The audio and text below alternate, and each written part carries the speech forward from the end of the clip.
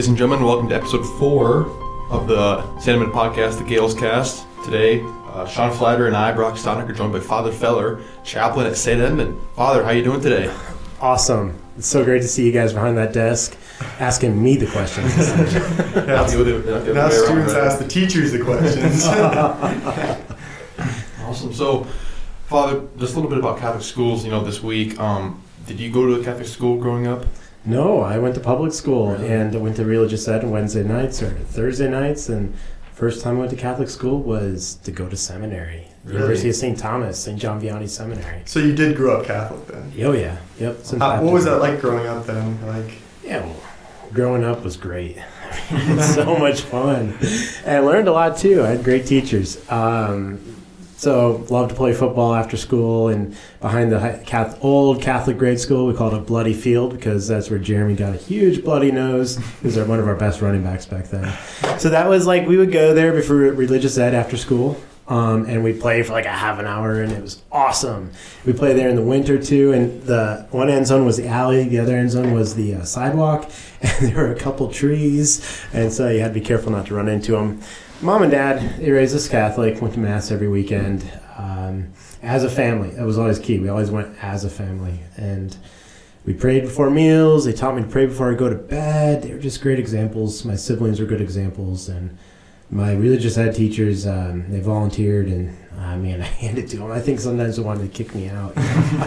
Hey, I drank too much juice, a lot of sugar, So you mentioned you went to University of St. Thomas Seminary there. What was that like, that experience of going to seminary up there? Oh, man, I didn't even know what a seminary was before going there. So I get there, and it was awesome. Like, just being with a group of men who want to follow Jesus, grow in virtue, and figure out what God's calling them to be. And along with that, having a lot of fun. We'd go to football games every weekend, and we had great cheers. We always had the best parade float for homecoming. And then, of course, we made the most of our day by getting up like at 5 or 6 in the morning, having a holy hour in the chapel, going to Mass, then going to breakfast, then going to college classes with everybody else, men and women, even normal lay students. And the afternoons, go play sports, do homework. At night, do homework. It was just a really good formative experience. And because they're trying to form us as men in Christ before they ever think about being priests. Mm-hmm. Priesthood isn't the goal. Following God's the goal. And so they try to form us with our minds, intellectually, with academics, with our hearts in how we serve others. We would do service work every week. And with our spiritual life as well, by the prayer. We pray in the mornings with holy hour in the chapel, Mass each day, evening prayer at night. And then just with the camaraderie, the community, iron sharpens iron. Mm-hmm. And so that was what was cool with the guys. And along the way, a lot of pranks. One time, the guys, we took all the mattresses out of the beds on the floor, and we put them in the hallways so the other floors couldn't get into their hallways. Then they took all the dividers and curtains and whatever from our bathroom for showers, and they turned off our hot water. And it was one time a guy took a guy's mattress off the bed and replaced it with Dixie cups of water, and then remade the bed. Oh my gosh. It was a water bed. Retreat they had a couple years ago. So anyway, I'm just going on and on. Yeah, so your vocation, and I want to touch on this, your vocation is to be a priest, and so now that you're a priest, looking back, because hindsight's always 20/20, how and when did you know what your vocation was? How and when did I know? That's a hard question, because priesthood had been on my mind since I was a young boy. Really? Oh, yeah. Like many boys and girls, you play Mass as a kid, or at least I did. Graham crackers and apple juice, and my little blankie as my cape, But then thinking about it off and on, I had the privilege of going on dating some wonderful women, looking at some different careers and professional schools. And it is a little bit of a longer story, but I just gave it a shot. As God called me to be a priest, it's on my mind. Sometimes I wanted to be a priest. Sometimes I didn't. Even when I was in seminary. Like the last 5 years of seminary, I went to it, partially I was thinking, boy, God could call me to be a priest, but I want to go figure it out for sure because otherwise I have other plans. And so I went and just long story short, I was in seminary in college. I left, worked, came back. And in those 5 years, priesthood had to really grow on me. Mm-hmm. Just like, okay, each year I got more and more. So when did I really know? Get this. It was like my year before, 9 months before I was going to be ordained a deacon, my second to last year. And I was just like, whoa, I'm getting ordained this year if I want, and if they let me. So if they let me, what will I say? Yes or no? It's just like, well, he's been with me this far. I guess I'll say yes. Mm-hmm.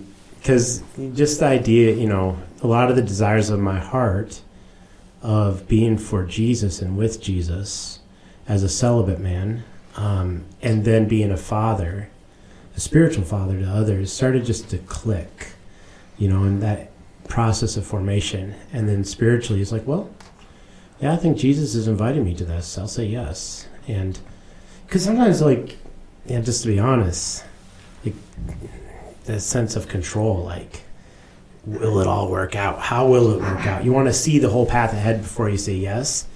And with Jesus, that's not always the case. Rarely the case. He just takes us one step at a time so we don't make the path the idol.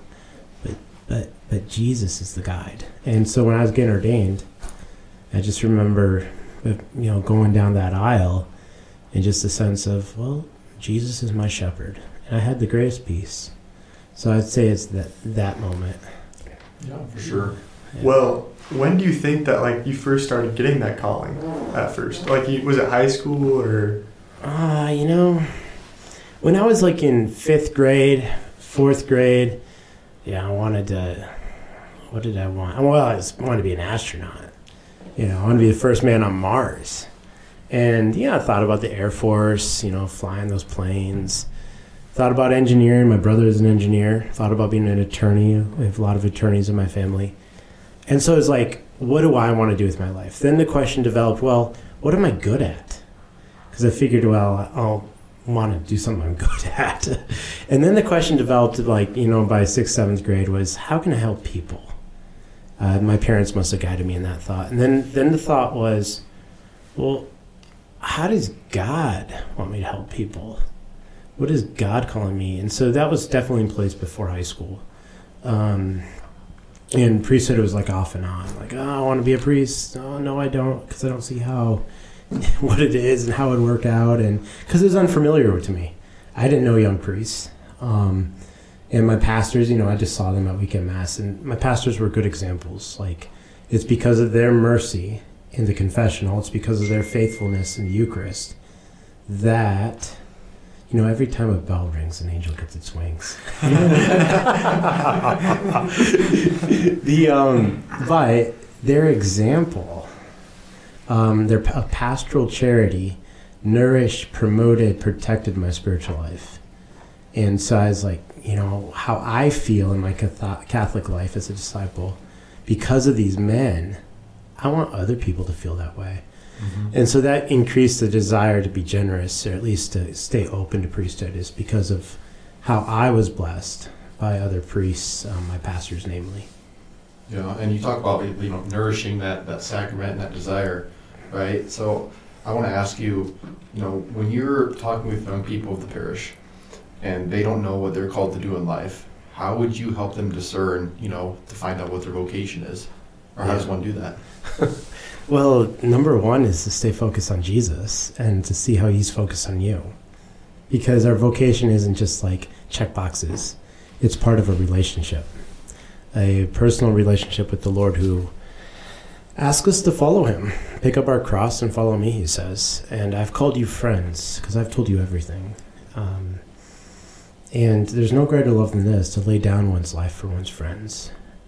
And when you lose yourself, you'll find yourself. And so keeping Jesus at the center is the most important, because he shows us the Father's will. And Jesus provides the Holy Spirit to us. For without the Spirit, how can we, A, pray, but B, live up to the call he's calling us to? Because he doesn't just call us to mediocrity. He calls us to greatness in the most ordinary routes. We can pursue them with extraordinary faith and love and hope. So for a young person, I'd say, stay focused on Jesus. Number 2, be generous. Don't conform your mind and your will to the kind of the world of wanting control, wanting everything figured out, basing your decisions simply on weaknesses and not on your strengths and God's gifts and what can be. So dream. Generously dream and generously say yes. And that third is then watch and get to know people in the various vocations that you're considering. Because as a father or mother, one of your children might have a vocation to be a priest or sister or brother, and your generosity in your own young age of considering all vocations will help the next generation when your parents do the same and actually maybe find their vocation, maybe even to the priesthood. So those are the first 3 things that come to mind. Well, Father, you are obviously like the leader of our church. And how do you deal with the pressure knowing that like you are like our father, I guess? How do you help us find our vocations? Yeah, that's a great question. To get at the point that the identity, right, that I am a father, a spiritual father. And so a priest isn't simply a bachelor, unmarried guy who does what he wants. Now it could just, end up that way. But, fathers and mothers, they're so dedicated to their family. It's like natural. They just are willing to sacrifice without thought. And the same thing for a priest is to sacrifice for his life, his way of life for the sake of his children. And there is pressure because there's more. I mean, when a parent has so many demands on their mind and trying to get everything done for their family and their work and this and that, it's a lot of pressure. And so us priests can learn from our dads and moms and learn from the good men and women who are down on their knees every night praying that, boy, Lord, I can't do it all. I need you. And I pray. And so when kids see their parents pray, that's a huge thing. Mm-hmm. It lets the kids know that there's something bigger, someone bigger who's helping them. Yeah, and so for us priests, it's that life of prayer. Yeah, and I mean, as one of the spiritual leaders of our parish, you're helping people to, achieve their mission to get to heaven, right? And I want to get some words from you and like how that feels personally to you, helping people just, get on their mission to heaven. Yeah.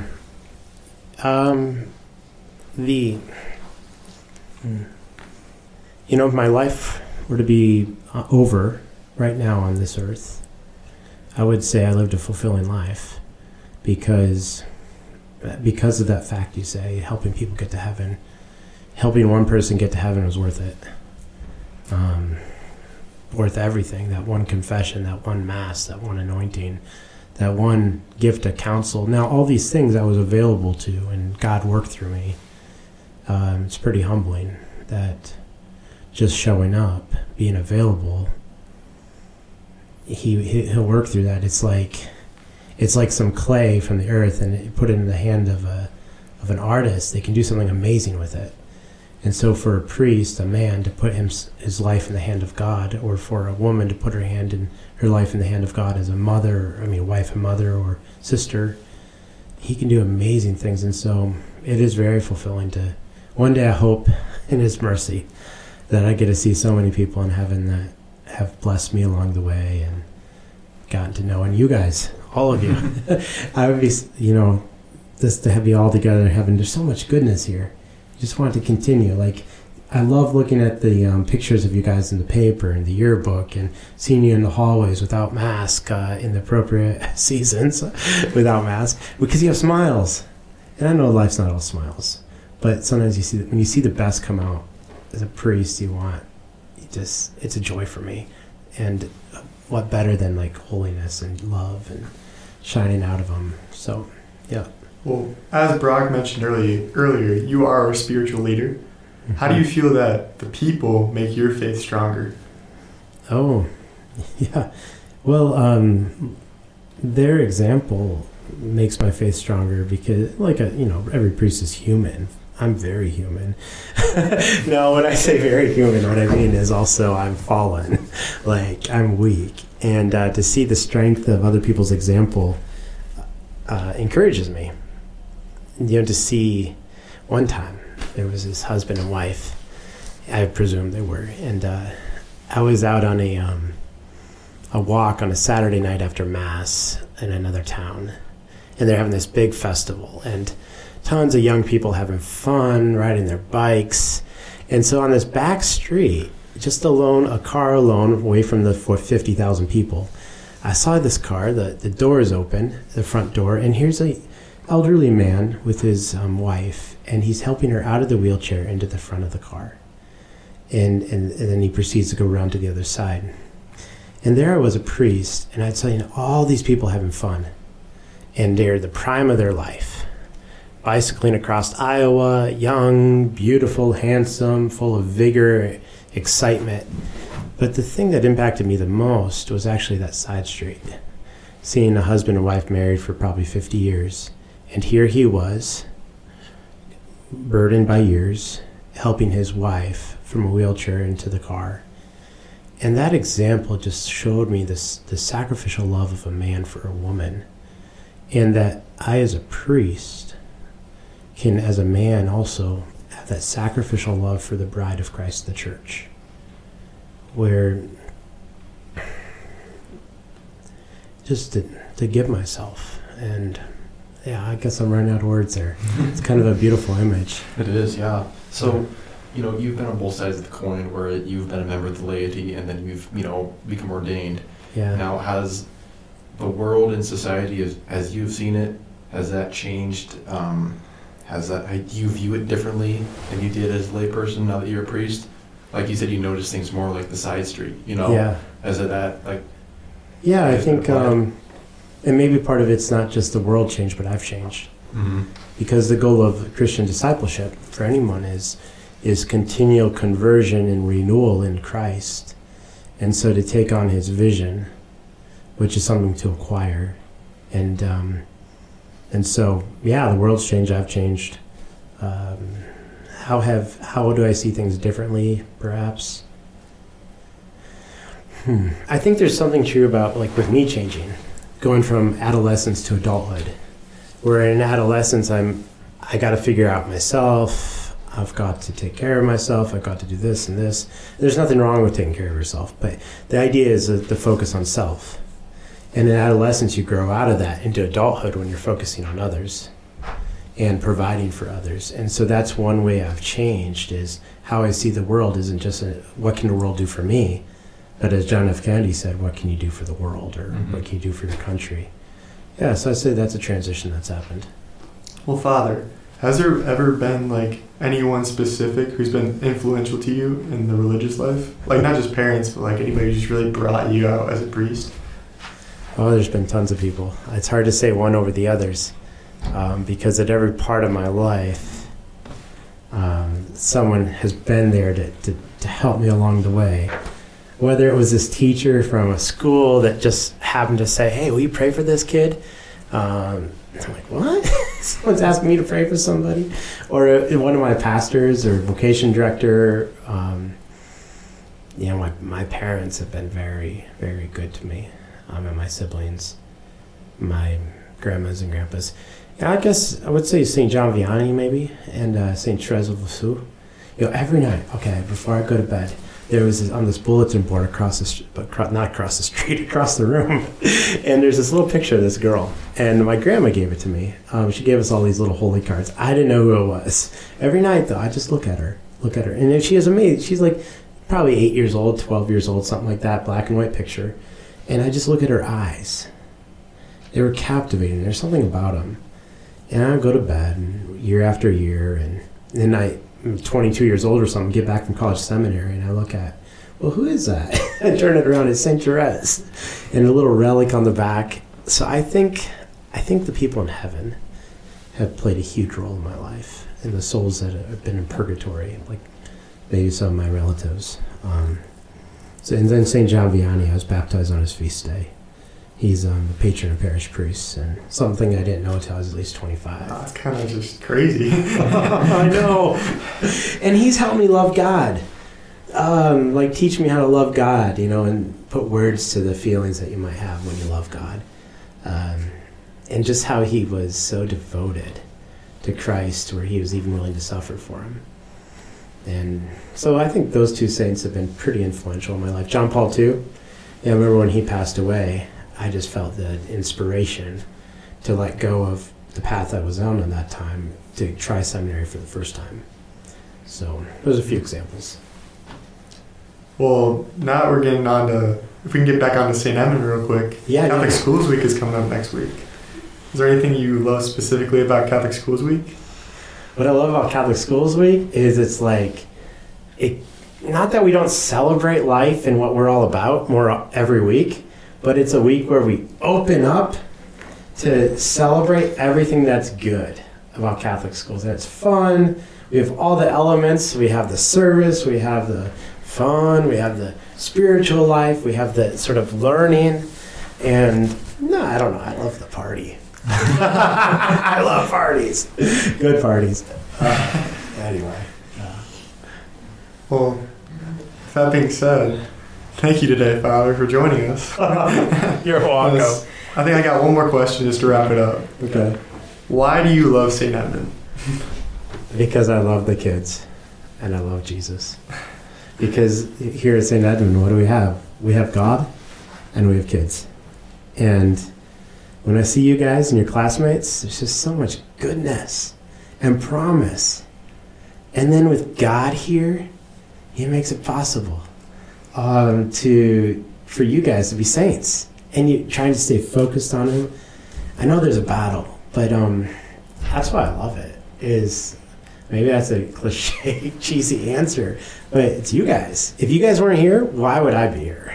It'd just be a building. But your teachers and I are here because we love kids, and I think it comes from Jesus' love, that he's loved us, and from that love, we love you. Well, with that being said, thank you for joining us today on episode 4 of the Galecast. I'm Sean Flattery with Brock Stonick, and thank you for joining us today. You're welcome. God bless Thank you. you.